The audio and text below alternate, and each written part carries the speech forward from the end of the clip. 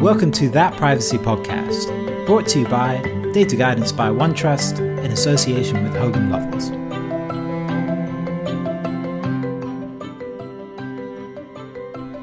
Good morning, everyone. Welcome to the second episode of That Privacy Podcast. It's a glorious day again in central London. We're sitting, as usual, in the office of Eduardo Usteran, partner at Hogan Lovells and co-director of the Privacy and Security Practice. I'm joined as ever by Alexis Katafidis, Global Privacy Director at Data Guidance by OneTrust, and Eduardo. So thanks again for welcoming us to your lovely office. Thanks, Eduardo. As it sun's out again, must be a good sign for our latest podcast. So my name is David Longford, CEO of Data Guidance by OneTrust, and I hope you enjoy today's discussion. The first episode was great. I think we got some really good feedback. We got loads of people getting in touch on LinkedIn, online, got loads of listeners. So please keep that coming. If you're listening for the first or second time today, we'd love to hear about what you'd like us to talk about. You know, that's what this is all about, really.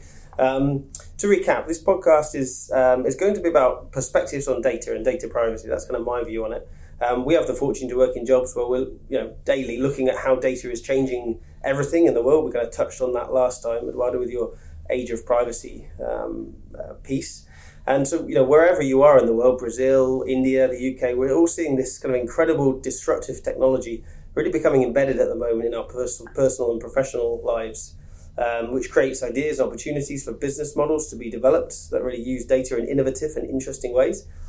And luckily working at Data Guidance or Hogan Lovells, this is kind of how we spend a lot of our time speaking to privacy professionals about how they're trying to interpret those business models and that technology into privacy programs for their organizations and for their data subjects, obviously. So, we hear from these chats about how privacy teams are constantly trying to keep track on what's going on in each country they operate in, keep one eye on what a regulator may ask them to do, and at the same time, work out, aside from the laws, what are the expectations that exist in a country or a jurisdiction around the use of data, and how to communicate to data subjects about what their data is being used for, the individual rights in that particular place, how that changes around the world, etc. So that's a kind of snapshot of what we're going to try and do over the next half an hour to 45 minutes. And to finish, one thing I really love, I'm sure everyone here does, about privacy industry is the variety. We're looking at data privacy issues in aerospace, healthcare, social media, even, farming and agriculture. It really is an embedded theme. So sometimes we speak to privacy teams or privacy professionals that are far less resourced than they perhaps need to be to guide and protect their organizations. And, other times privacy is, really dominant at the moment in organizations and really thriving at the heart of future plans as, businesses everywhere work out how to pivot their business models to become really data-centric and agile. So, we're lucky enough to be working in this. It's a really fascinating job, and I hope we get a bit of that enthusiasm and love for what we do across in this podcast. So, on with the show. Alexis, what have we got on the session today? Sure. Well, I think given the timing of where we are today, we're 13th of May, we're almost a year into GDPR, so I think that has to be on the menu. It's dominated discussions, obviously, over the last year, and will continue to do so for many years to come. So really, we want to do a little bit of a recap, a look back, and also, importantly, a look forwards on some of the compliance requirements and programs that we can still develop with respect to GDPR compliance. A couple of other topics as well. We'll have a little bit of a look at the proposed e-privacy regulation, where we are on that, have a little look at the EDPB opinion on the existing directive and the GDPR. Taking it out a little bit, having a look at the global landscape as well. We'll be talking about Japan, CCPA, we'll be talking about the LGPD in Brazil, and also a little bit, I think, quite nice timing to have a look back on just the general developing nature of the privacy profession. I mean, we've all been traveling quite a lot this year and attending a lot of different conferences. The summit from the IAPP was a couple of weeks ago, and the membership of the IAPP has absolutely exploded, and the profession itself has obviously exploded. And it's really interesting. We'll hopefully dive into a little bit of a discussion about how privacy pros have been finding, their workload today, and how maybe that is different to, let's say, 20 years ago, or from 1995 when the directive first came into different world. Yeah, absolutely. Awesome. Great. So let's get started. 13th of May today. Yeah. So we're almost less than 2 weeks away from the 25th. It was a big countdown. A lot of people nervous at this point last year. Do you remember last year? Yeah, it was a really strange time. It was absolutely manic. What were some of the memories like? How were a lot of people feeling at that time? Tense was my memory of it. It's funny because it was an absolute unprecedented situation. I've never seen anything like that in all these years of practicing in this area, where there was this sense of panic and desperation. Oh, we have to do, and the objective was surreal. We want to be compliant with the GDPR. And I'm thinking, which article? So it was an interesting time, and I'm glad we've gone beyond that and where we are now, I think. Yeah. And I remember being in I think it was a Future Privacy Forum event in, I don't know, March or April. Someone from the EU Commission was there talking about, the world's not going to fall down on April 26th. Yeah. And I think pragmatically a lot of people believed it, but then they had to go back to their organisations and actually do work that, did, as you say, kind of, in inverted commas, comply with GDPR, which was, how did you do that? It's a completely new thing. So, it was a surreal situation, I think. Yeah, and it's difficult to know exactly what happened in terms of what created that.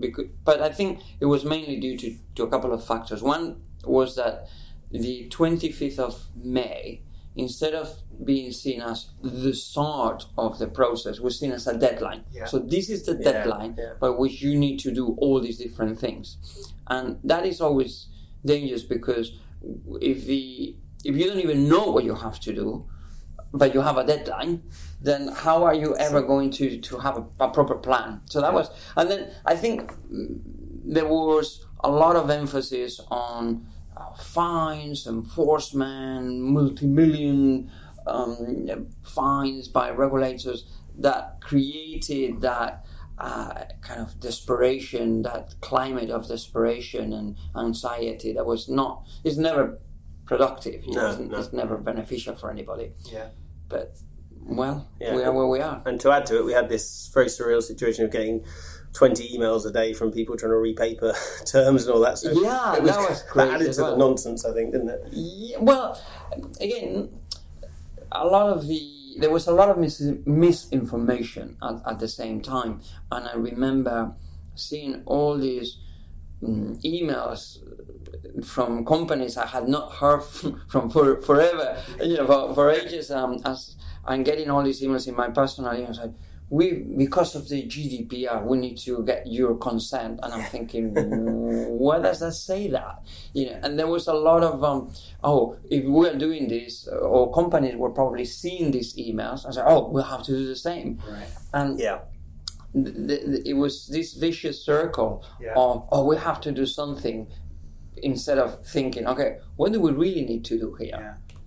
And how have things changed? I mean, because now we're a year on, so how is that kind of run up to May from last year differed to what you're discussing with your clients at the moment? It's May a year on. What kinds of things are you now talking about? Because it's not, we're running towards a deadline anymore. Yeah. So we have entered a new stage. I think you can, if you were to look at the life of European data protection in general, and the history of it, you can almost have three stages. The original stage, where the law was developed from the sort of mid-90s onwards at an EU level, and there were national data protection laws based on directives, and that was kind of, some companies were taking it more seriously than others, and that was the sort of normal life for slightly nerdy for the data protection lawyer. Then the GDPR came along, and about, let's say, a year and a half or so, or at least a year before it was due to come into effect. So from the summer of 2017, this kind of anxiety started to grow.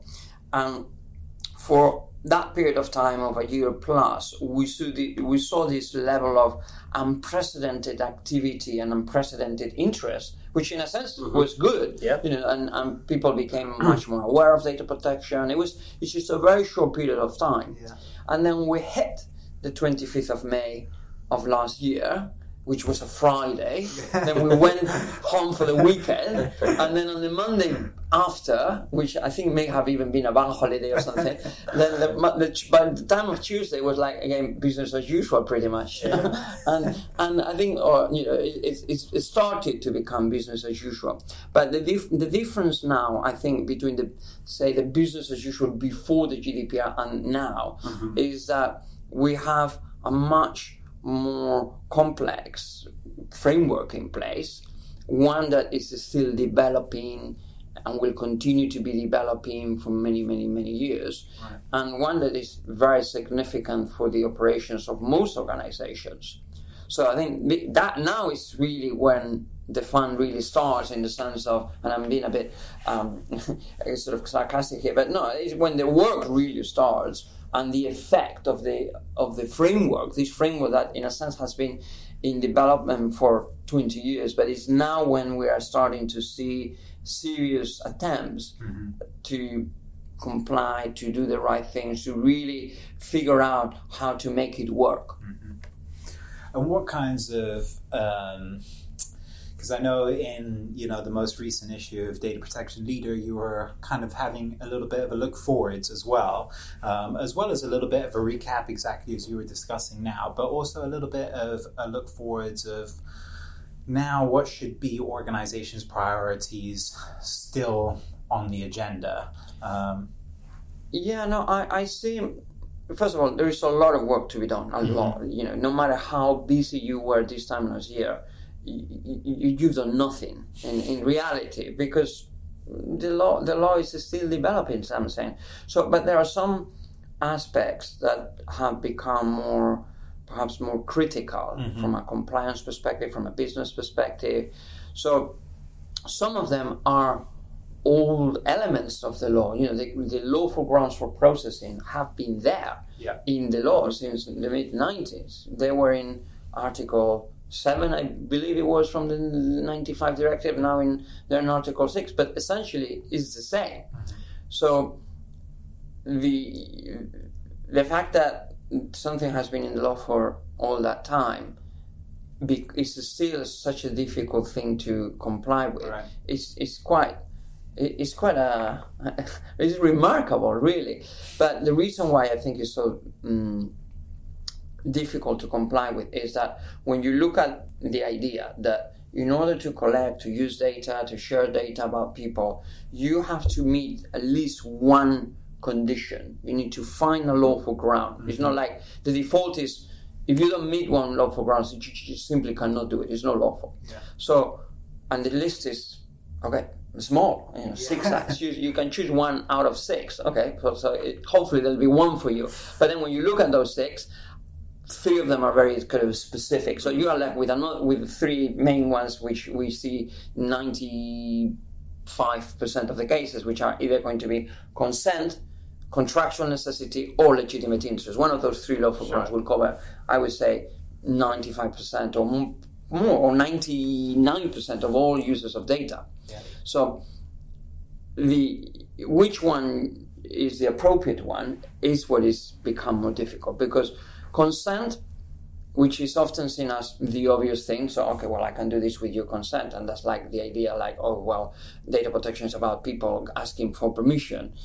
Yes, you could look at it like that, but given the definition of consent, how consent is meant to be interpreted, it's going to become the most difficult ground for processing to obtain, because you're going to have to go beyond what is done today to say to people, do you mind if we use your data? And it's literally like that. So that's very difficult. Contractual necessity, which of course is a very solid ground, if you say, look, you want to buy something from me, frankly, I need your credit card details. You want me to send you something? Sure. You want to be employed by this firm? I'm sorry, but I need to know what bank account you have. So those kind of things are so obvious and so solid. But it's very interesting how, in less than a year since the GDPR became effective, the EDPB has now issued their draft guidance on this point, and it's very, very narrow.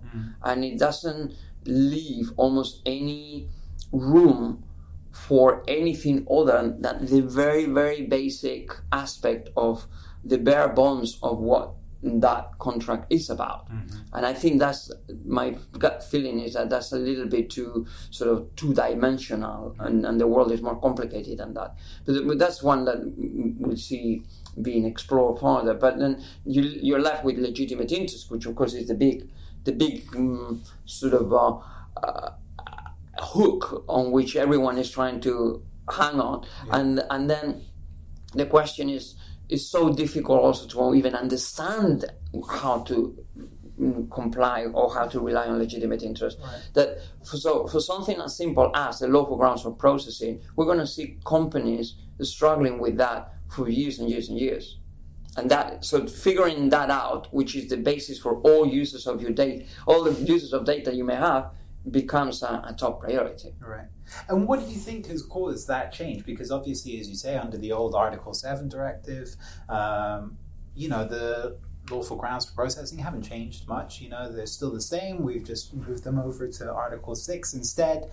What do you think has been, why has there been much more focus, let's say, over the last year for organizations having a look at, okay, legitimate interest, let's undertake an assessment, let's see whether it's viable in this particular scenario, or whether, okay, consent, we know that perhaps the definition has become a little bit more granular. We've seen a lot more on that aspect. But then, as you noted, the EDPB opinion on, let's say, contractual necessity kind of narrows it, and I guess presenting a challenge in that arena. Yeah. But what do you think has been the focus? Why has there been a kind of renewed focus on this basic point?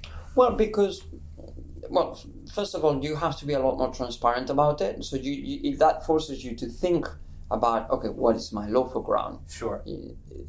Before it was more like, oh well, I'm just gonna ask for consent, but if I don't get it, then probably there'll be something else I can rely on. And that was very much the thinking. Sure. It wasn't a deliberate point in the law that you think, okay, this is action number one, find my lawful grounds for it wasn't like that. Yeah. But I think the fact that now you need to think about it, the fact that you need to carry out data protection impact assessments a lot more often, the fact that you need to explain in a privacy notice what your lawful grounds for processing are, and the fact that, in fact, that the GDPR itself is more visible, and that's one of the pillars of the entire law. Sure.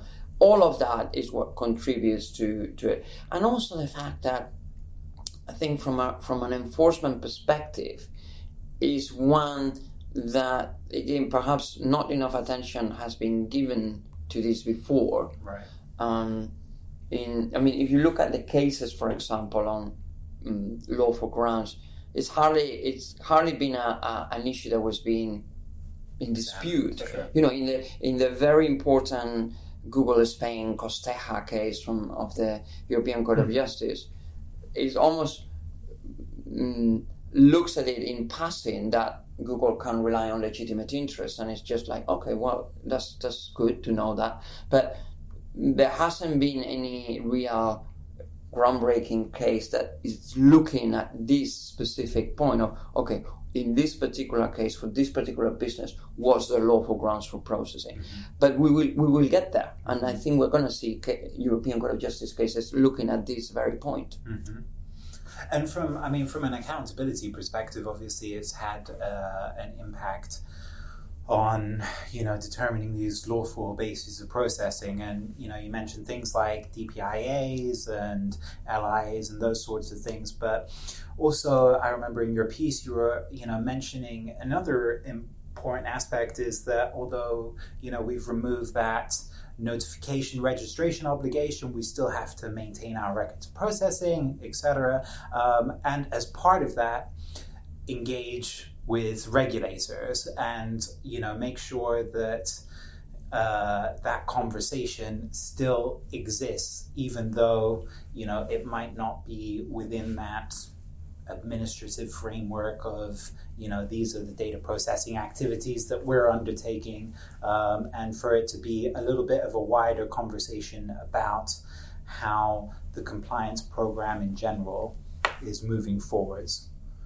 So I think one point that is important there is this whole regulatory engagement, because regulators and data protection authorities have always been important and have always been relevant. But the fact that, one, they have a lot more power, so their powers are, it's not they have a lot more powers, it's just the powers are stronger. Mm-hmm. That's one. Then they are conscious of those powers and that responsibility. So that forces regulators to be more organized. They are better funded. They are better, they synchronize their actions more, let's say. It's never the perfect single body of regulators that you could think could exist at a pan-European level, but it's still a much an increasingly better coordinated body. So all of that makes that engagement with the body of regulators more important from a strategic perspective, from a future-proofing perspective. If you're a business for which the use of data is so business critical that part of your business model depends on how effectively you use data, having a regulatory engagement strategy or plan at least, right, where you can address some of the uncertainties that could really affect your business is essential. It's like if you think about it, it's like going to the doctor. You have to figure out, if you're going to do something serious with your body, you're going to put yourself through some kind of test. Mm-hmm. You want to make sure you're in the best possible shape. So it's a bit like that. Right. And it's not that you have to go and see regulators to try to convince them that you're wonderful. It's more that you want them to understand you, and you want to understand them. Yeah. And expectations and how they're changing. Yeah. Yeah. No, it's a great analogy, the doctor analogy. It's good. But I mean, when you say it like that, it's obvious, isn't it? But I mean, do you see that as a real trend that organizations are proactively consulting or asking for more information from regulators, without invitation? And is that something you have seen noticeably, or still in one or two cases more? I've seen that. I mean, probably less than they should, to be honest, for their own benefit, in my view. But what happens is that one of the biggest changes of the GDPR, apart from the fact that it's a regulation, we often forget that we used to live in a world where it was the national laws, and now we have a regulation, which is the overarching framework. But one of the biggest effect, apart from the fact it's a regulation, is that the regulators, even though they're still national authorities, are subject to this concept of the lead supervisory authority, or the one-stop shop idea, where companies operating across the EU can, in a sense, benefit from that sort of supervision from one regulator and one regulator only. So, but that's something that you almost need to work at. It's not something that happens by default, particularly if you operate across the EU. All national regulators are going to think by default that they are competent. So you need to, it's true, and organizations need to really almost earn their lead supervisory authority, or their one-stop shop benefit that is available under the law, but that if you don't really demonstrate you can benefit from it, you won't. Yeah. I guess, since we spent a little bit of time on GDPR, kind of moving from one regulation to another proposed regulation, one that was on the timetable actually to come into effect at the same time as the GDPR, but it didn't quite manage. We're still a year on. Is the e-privacy regulation, or proposed e-privacy regulation, to kind of reformat and review the existing e-privacy directive. It's kind of moved through from presidency to presidency over the last, year and a half or longer.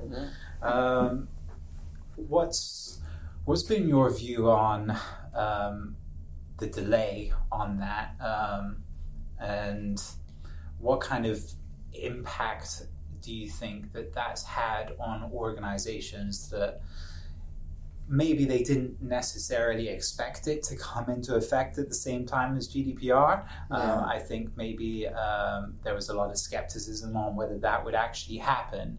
But obviously it's been a massive point on their radar for a long time, and trying to balance existing e-privacy directive rules and requirements with that under the GDPR, and awaiting the discussions and having a look at each review of the draft.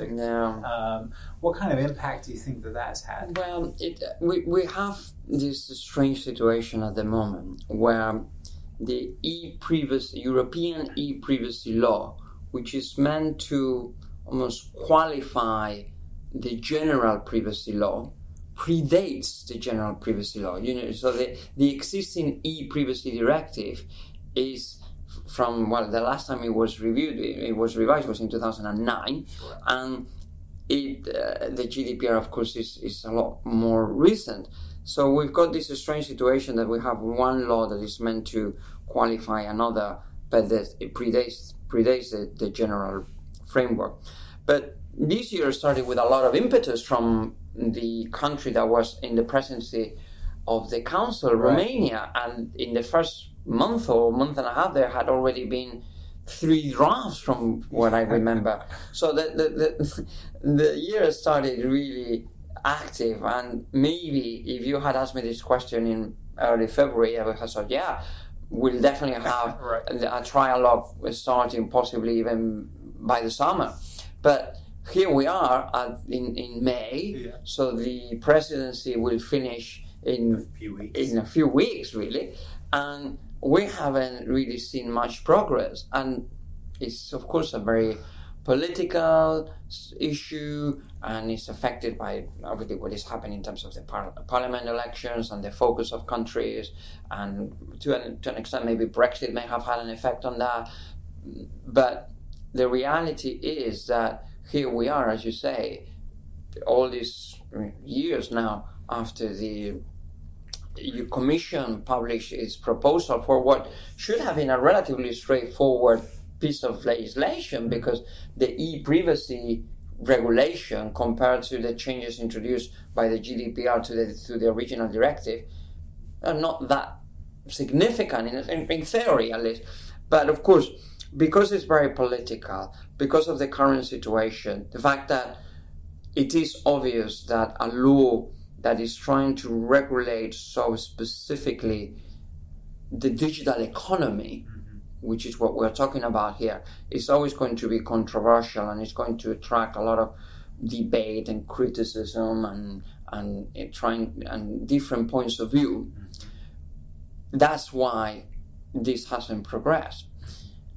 The logical way forward would be for sometime this year for the Council to agree their preferred draft, and then sometime next year, at least, the Council and the Parliament and the Commission to finalize the text at some point during next year. So it will probably happen. I'm assuming it's the most logical thing that it will happen. No one has said, let's just get rid of this whole project and let's just stick with the GDPR. I think regulators, the Commission, the Parliament, they all think that we should have this sort of e-privacy framework. So it will eventually happen. But in the meantime, we're living in this kind of limbo where we have the old e-privacy directive, which has this whole, obviously consent for cookies and the way that has been interpreted, but that consent needs to meet the GDPR standards of consent, and that is basically a slightly chaotic situation for anyone that is trying to make some sense of how to comply with the law. Yeah, I mean, so much so, I guess, obviously the EDPB has stepped in. They've issued their opinion on the interplay between e-privacy and the existing e-privacy directive, rather, and the GDPR.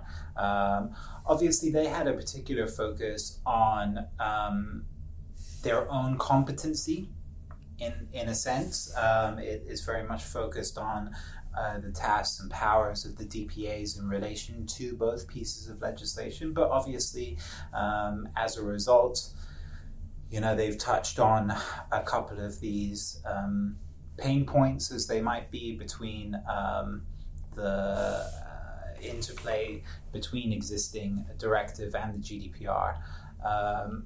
How have you seen that piece of guidance in terms of its importance in being released from the EDPB point of view, but also from an organizational perspective? Is it something that's that they were, expecting, welcoming?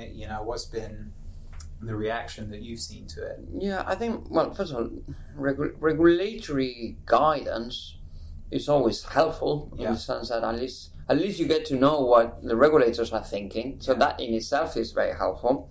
But as we've said so many times, you need to be careful what you wish for sometimes, because when you ask a regulator to tell you what they think, they're not going to tell you, don't worry, it's not that important, and you can just do these things here and there and just get away with it. They're not going to tell you, oh, we're not going to bother about enforcing this law. They're going to say, well, this is how we think it should be interpreted. Whether the enforcement follows is sometimes very different, but the reality is that this opinion on e-privacy and the GDPR addresses a very complex thing, which is interaction between the two. And as I said, that is helpful. My personal view is that it's a little bit confusing the way they've done it, because I have always looked at these two frameworks as being complementary but different, in the sense that the GDPR and the old 95 directive, they establish a baseline general framework for anything to do with the use of personal data. And the GDPR is very complex, but as we were saying at the beginning, in terms of the idea of the lawful grounds for processing, it just follows what the directive had established in the mid-90s. So from that perspective, that's settled. The e-privacy directive didn't introduce new grounds for processing, didn't say, and on top of it, it wasn't like with sensitive personal data, for example, that you in the old UK Data Protection Act, if you remember, it used to say, well, if you process personal data, you need to meet one of the grounds for processing Schedule 2.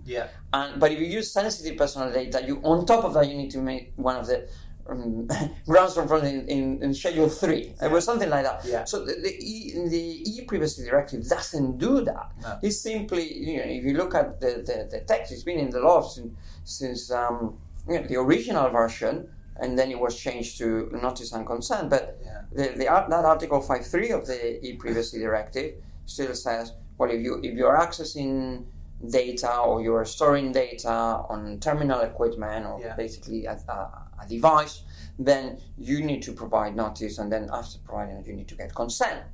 Okay, which is the cookie consent idea. That is nothing to do, in my view, with lawful grounds for processing. It's just a straightforward obligation to say, if you do this, you need to get consent. So the opinion, in my view, tries in trying to be helpful. I mean, I'm not saying that they are deliberately trying to confuse it, but in trying to be helpful, they merge the two. And they say, well, because you need to, it's essentially what they are saying, because you need to go and get consent for cookies anyway. If those cookies are used to collect personal data, don't worry about finding the lawful grounds for processing, because you're going to need to get consent anyway. So just go and get consent. But it's a simple, straightforward way of looking at it. But I don't think it's legally accurate, because the legally accurate way is to say, under Article 6 of the GDPR, you need to find a lawful grounds for processing if you are collecting personal data through cookies or using cookies as personal data. Figure out what's the lawful ground for processing. It may be consent, but it may not be consent. And then, on top of that, to the extent that, yes, you are accessing data from the device or storing data like a cookie on the device itself, yes, if you don't qualify for one of the exemptions, you may need consent. But they are different obligations. They're different. They're very different from two different frameworks. Sure. So, in my view, is neater and legally more accurate to look at them differently and say, okay, what's your lawful grounds for processing, and then do you need to get consent for cookies? Mm-hmm. But we are where we are, and I think the emphasis seems to be, I mean, if there is one way to summarize this, is that, frankly, the requirement to get consent for cookies or, again, similar technologies, as we often say, is there, hasn't changed, and is not going away. Yeah, interesting. There you go. So cookie banners, everyone. I'm sure we'll get a ton of questions about that next week then. Yeah, I'm after sure. listening to the pod. Yeah, I'm sure. Okay, good. Okay. So moving around a bit, we've got a bit of a piece now on kind of global changing landscape. Mm-hmm. Like I said at the start of the podcast, one of the most interesting things I find about privacy, working in our roles, I suppose, is the global perspective. Yeah. Whether you're talking about new legal frameworks, quite often different approaches that are reflected in legal frameworks, perhaps, or expectations just towards the use of data. It's super interesting. Yeah. And we've been doing a few different things this year, Alexis. Yeah. We've been sort of doing these projects where we benchmark GDPR against things like Brazil, LGPD, and California, CCPA. Yeah. Obviously We did Japan too. Japan, and looking at Russia still. Looking at Russia at the moment. I'm putting you on the spot. But. Yeah. Yeah, it's been good. It's been super interesting. I think we touched on it a little bit last time. Mm-hmm. That obviously, I guess not to bring it in again, but bringing it in again from a GDPR perspective. Obviously, as Eduardo was outlining, there's been so much effort, resources, time, money put into GDPR, and obviously these frameworks have developed since that time and are really huge economies. When you're talking about California, I think, what are they, the 5th largest economy in the world, and Brazil and Japan, so a lot of the questions that we ended up getting were, how does it compare to the GDPR? How do we utilize all the compliance efforts that we've been putting in over the last couple of years to continue the momentum with respect to global compliance, the global piece?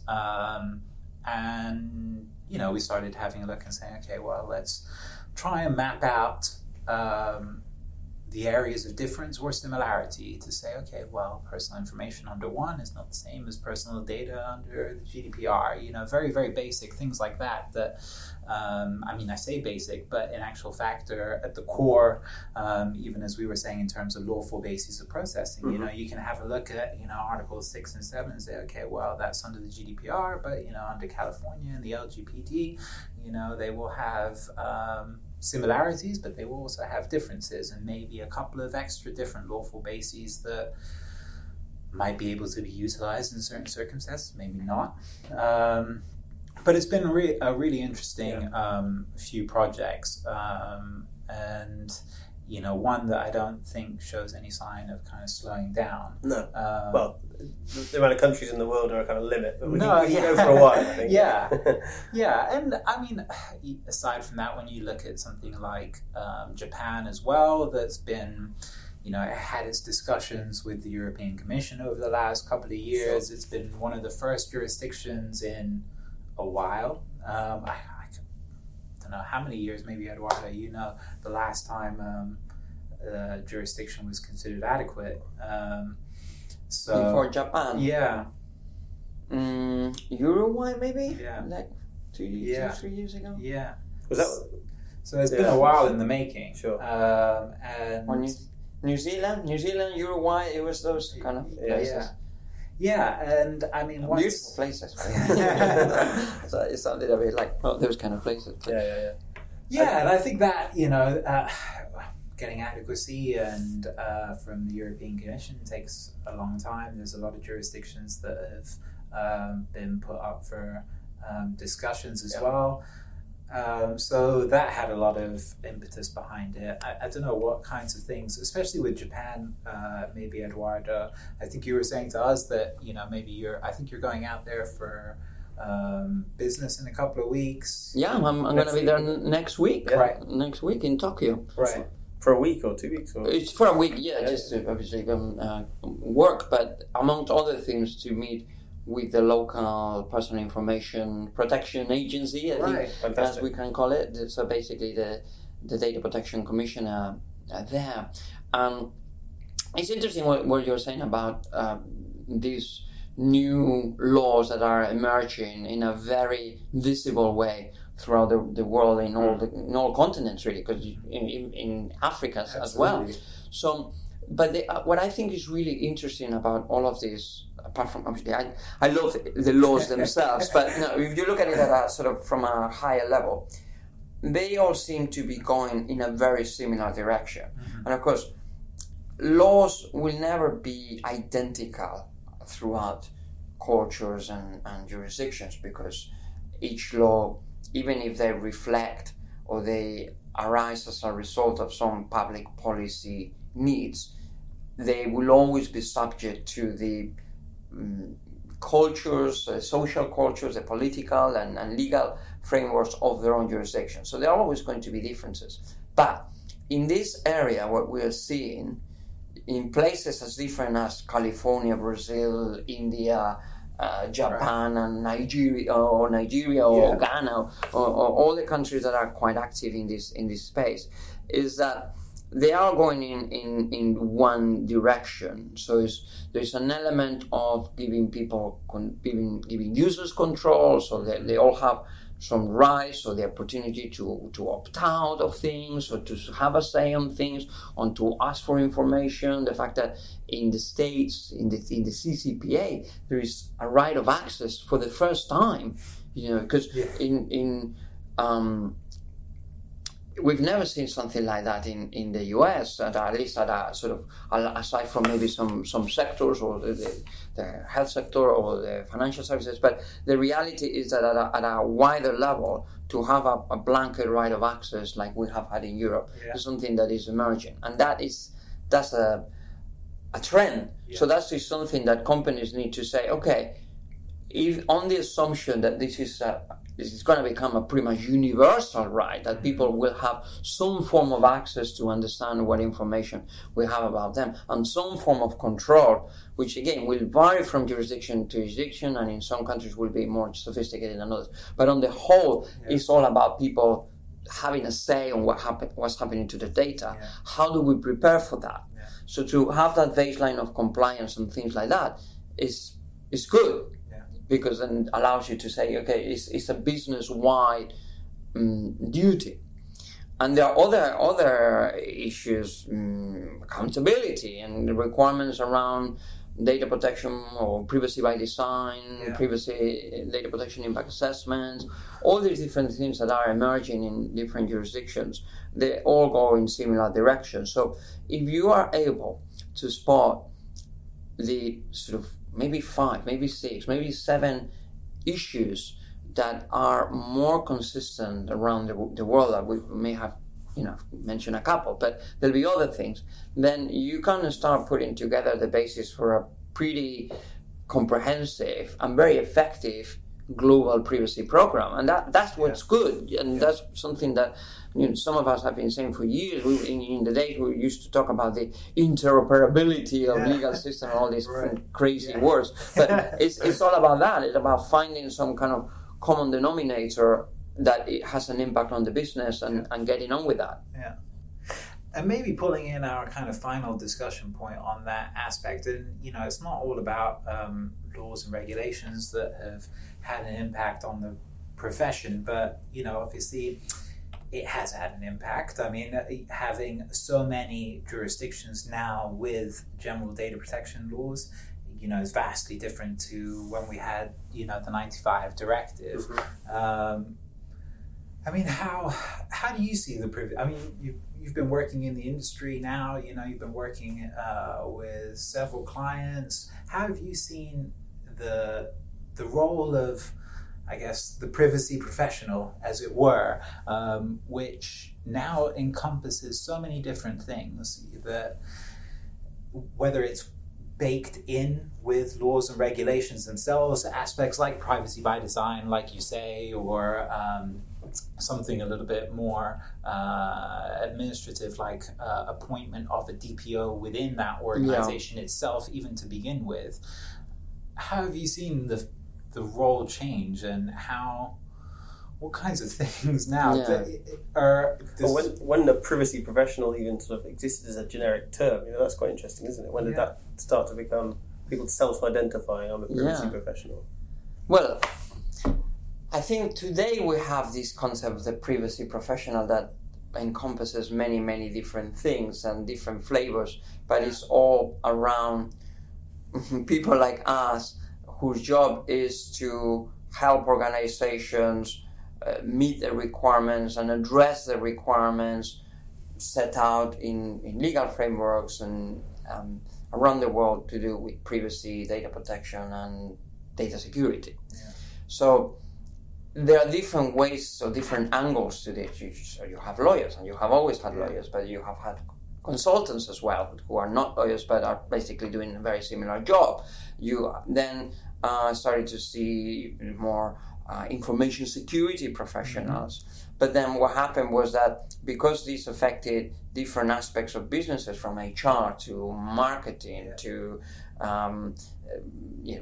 any kind of business development, so you started seeing people coming from those angles, marketing professionals becoming privacy professionals and things like that. And today you've got this fantastic sort of rainbow of people with different abilities, all of whom have a bit of everything, I guess, and some may come from, as I said, a particular background, but I'm a lawyer, but I need to know about the technology, and I need to know about how marketing professionals think and why it is important to reach audiences and things like that. So I think the point is that we all learn from each other. That's part of why this is so fascinating. But perhaps what makes it even more fascinating is that it's an always evolving job. And yes, in the early days it was kind of more like a box ticking exercise, or filling in forms for registrations of controllers. But now it's much more business critical, and I think we've observed that over the past few years, and that's why it's become so important. And we've seen the growth of professionals and certified professionals and training, and I think all of that is really, really good. Yeah, and then as a young lawyer, it's a field you got involved in. I don't know, perhaps you can tell us a little bit of that story, but from what I remember you telling us a few years ago, it's kind of one of your first assignments or early years, helping companies with their registrations for the ICO and sort of quite basic privacy data protection requirements, or fulfilling obligations. Because the reason why I got into this is because I was a paralegal. I wasn't even a qualified English solicitor yet, but I was a paralegal in a law firm. Yeah. I had done a master's and something to do with telecoms and IP. Right. And there was a partner in my firm that said, a client is asking about this data protection registration requirement or something. We need to comply. We need to talk to a registrar, and can you investigate that? And and I managed somehow to get a brochure from the Data Protection Registrar under the 1984 Act, and I figured out, this is quite straightforward. You just fill in a form, basically, and that's how I groundbreaking work. Yeah, exactly. And I'm sure I produced a beautifully prepared sort of one-page memo that probably took me 3 or 4 days to put together, but nonetheless did the job. Yeah. And it was all about race. And I still remember clients said, or partners and firms saying, we have a client that has said that they need to comply with data protection law. So where do we fill in the form? I said, but you do need to register, but it's more than that, Yeah. And it was like, wow, let's just do the form and then we'll see if something ever happens. And that was, we've gone from that to where we are today, and you've got all these people involved in making important business decisions based on these issues. And whole business models that are evolving as a result of how the law affects them. Yeah, it's fascinating. Yeah, I mean, we were talking last podcast about the age of privacy and all these issues and being embedded in everybody's life, and it's fascinating to think it really wasn't that long ago. We're talking sort of mid 90s, late 90s, I guess, to put that in time. Those conversations about we just need to fill in a form, and it really was not an issue that was on everybody's lips, but how the world has changed. Yeah, it changed, and it was the mid 90s to the late 90s, and with the Data Protection Act, the second Data Protection Act, 98 Act. Then they had a few more things like the lawful grounds for processing that were a bit more relevant, and international data transfer. That created a bit of an issue for companies. I think that started to put data protection on the map as a real business issue, and the limitations on international data transfers and DCRs. That was obviously an area we used to work with you on. You did a whole lot on that quite early on. Of course. To date, that's sort of 2010. Earlier 2000s, wasn't it? Well, the working documents. The original model contracts from obviously 2001. Yeah. But the law had already been in place, so. I can't remember what people used to do to legitimize data transfers in the year 99 or 2000 when the law was already in place, but model contracts didn't exist. Yeah. They were like, what do we do? 25 or... Yeah. Awesome. Okay, well, listen, that's kind of the things we've been looking at. The end of the list of things we've been looking at today. We started off with kind of an update on GDPR, kind of segued into update on the proposed e-privacy regulation, a bit about the landscape globally, and we wish you all the best with your trip next week. Thank you. I'm sure maybe we can talk about what I've learned. Hopefully bring us back something from the trip. We look forward to that. And finally, how the field's changed in the last couple of decades, and can't imagine what we've got to come, but it's going to be super interesting for sure. So just, I suppose, a quick kind of 2 minutes for listeners before we go. So thanks very much for listening. It's been really great so far, just talking to people after the first episode, and I hope you all comment and send us emails and continue to do that. We want to know what you'd like us to talk about. Hopefully things, hopefully more, and what you think about it, all the issues we're talking about. That'll be really great to interact on that.